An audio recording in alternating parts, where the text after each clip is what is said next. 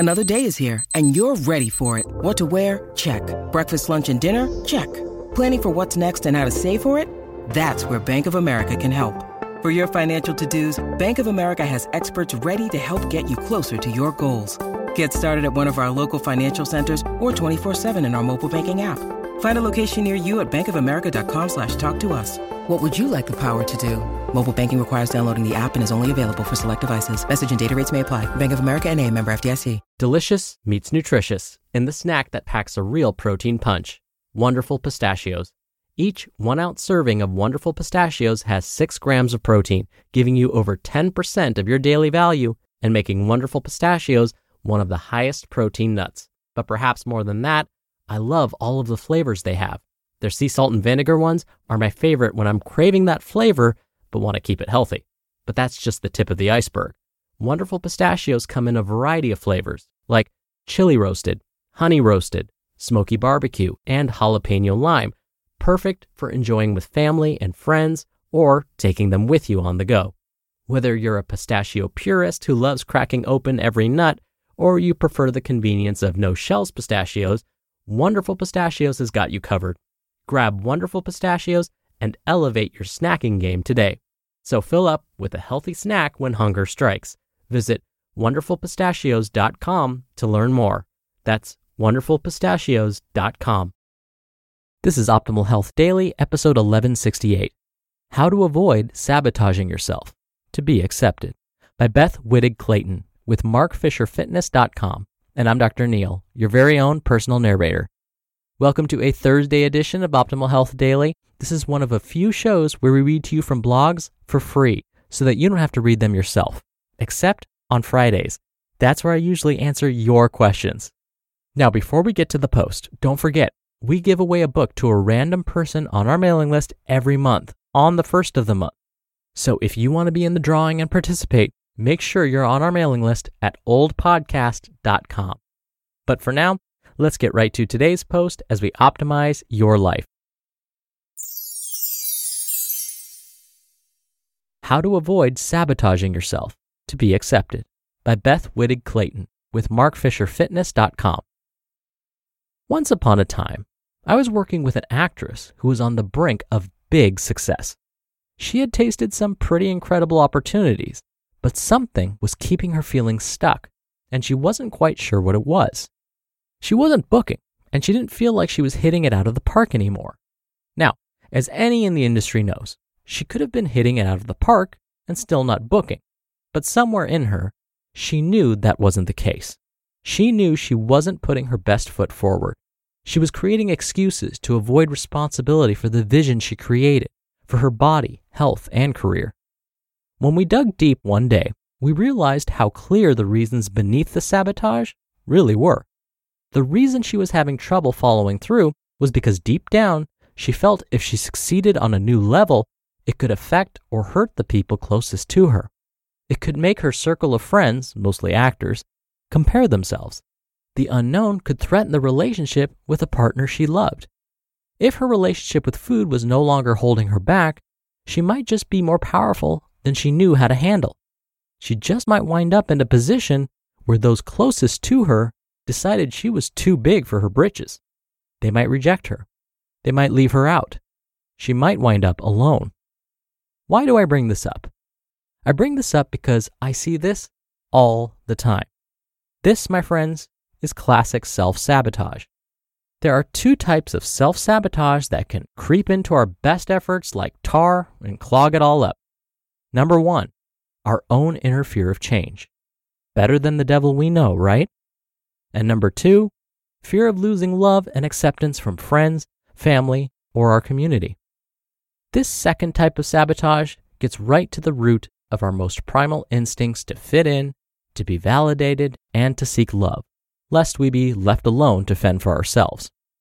I hear of this quite often when clients start to succeed and get what they want. They feel their friends and family are diminishing the experience. They may say things like, "Are you going to go anorexic on me?" when the person is totally at a healthy weight, by the way.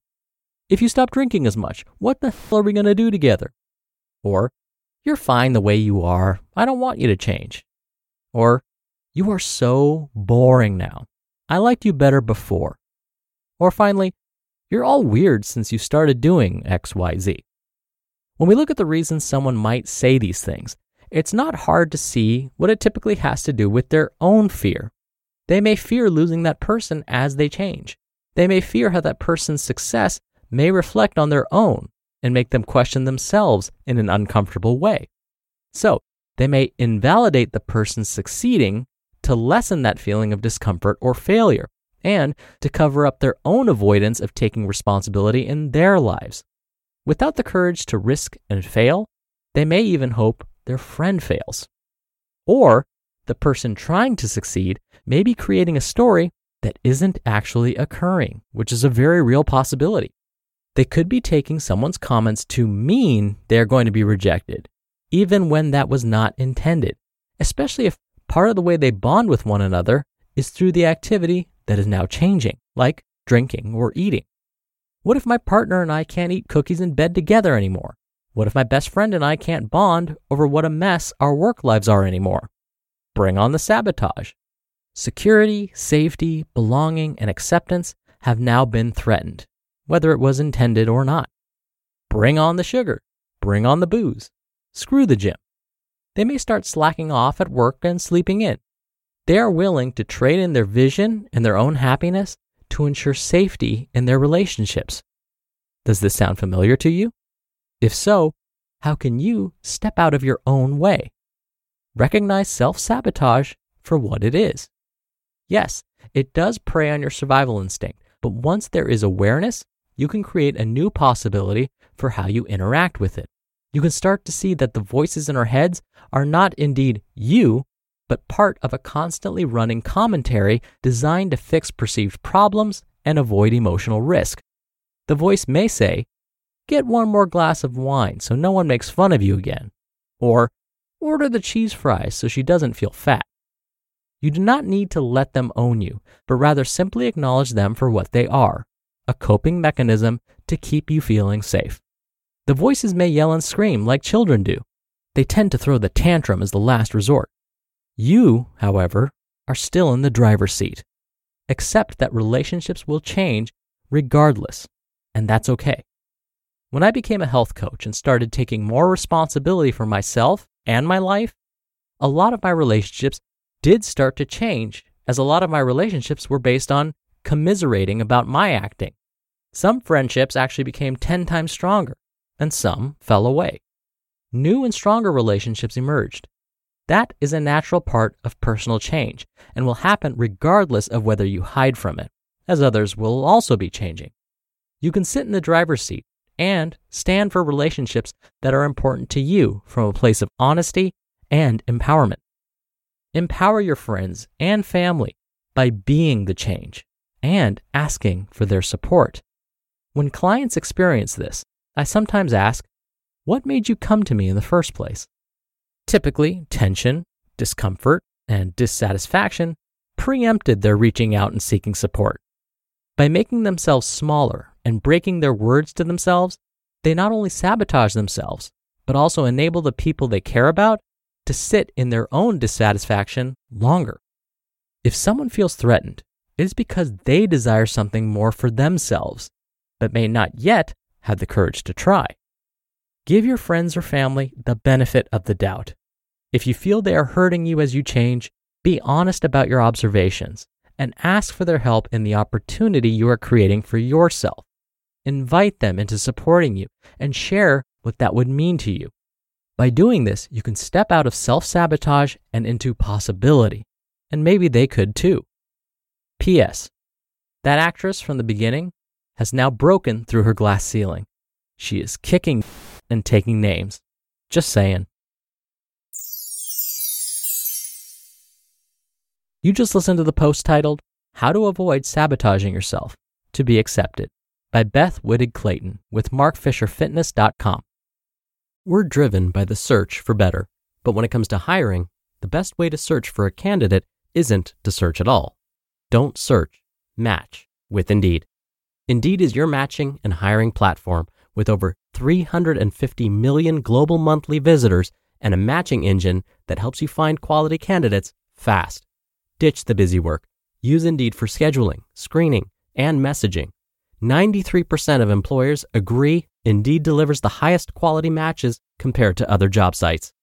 One of the things I love about Indeed is that it filters out incompatible applicants. So when you're hiring, the process is much faster, and you only have to consider applicants that are already likely to be a great fit. And listeners of this show will get a $75 sponsored job credit to get your jobs more visibility at Indeed.com/health. Just go to Indeed.com/health right now and support our show by saying you heard about Indeed on this podcast. Indeed.com/health. Terms and conditions apply. Need to hire? You need Indeed. Dr. Neal here for my commentary. I used to instruct group weight management classes. These classes were for patients whose doctors referred them because they needed to lose weight. It was a 12-week class, and each week, for an hour and a half, we would discuss topics like diet, the ABCs of creating new habits, the importance of exercise, the usual. But by week 6, the class's midpoint, we switched gears. We left all of that typical stuff behind, and we talked about things like avoiding relapse. The other topic? Self-sabotage. Self-sabotage was so common that we had to discuss it. Patients would fear that by losing weight, their partners, their friends, and their family would think differently of them. Their partners would worry that if they started to lose too much weight and look too good, they would leave them for someone else.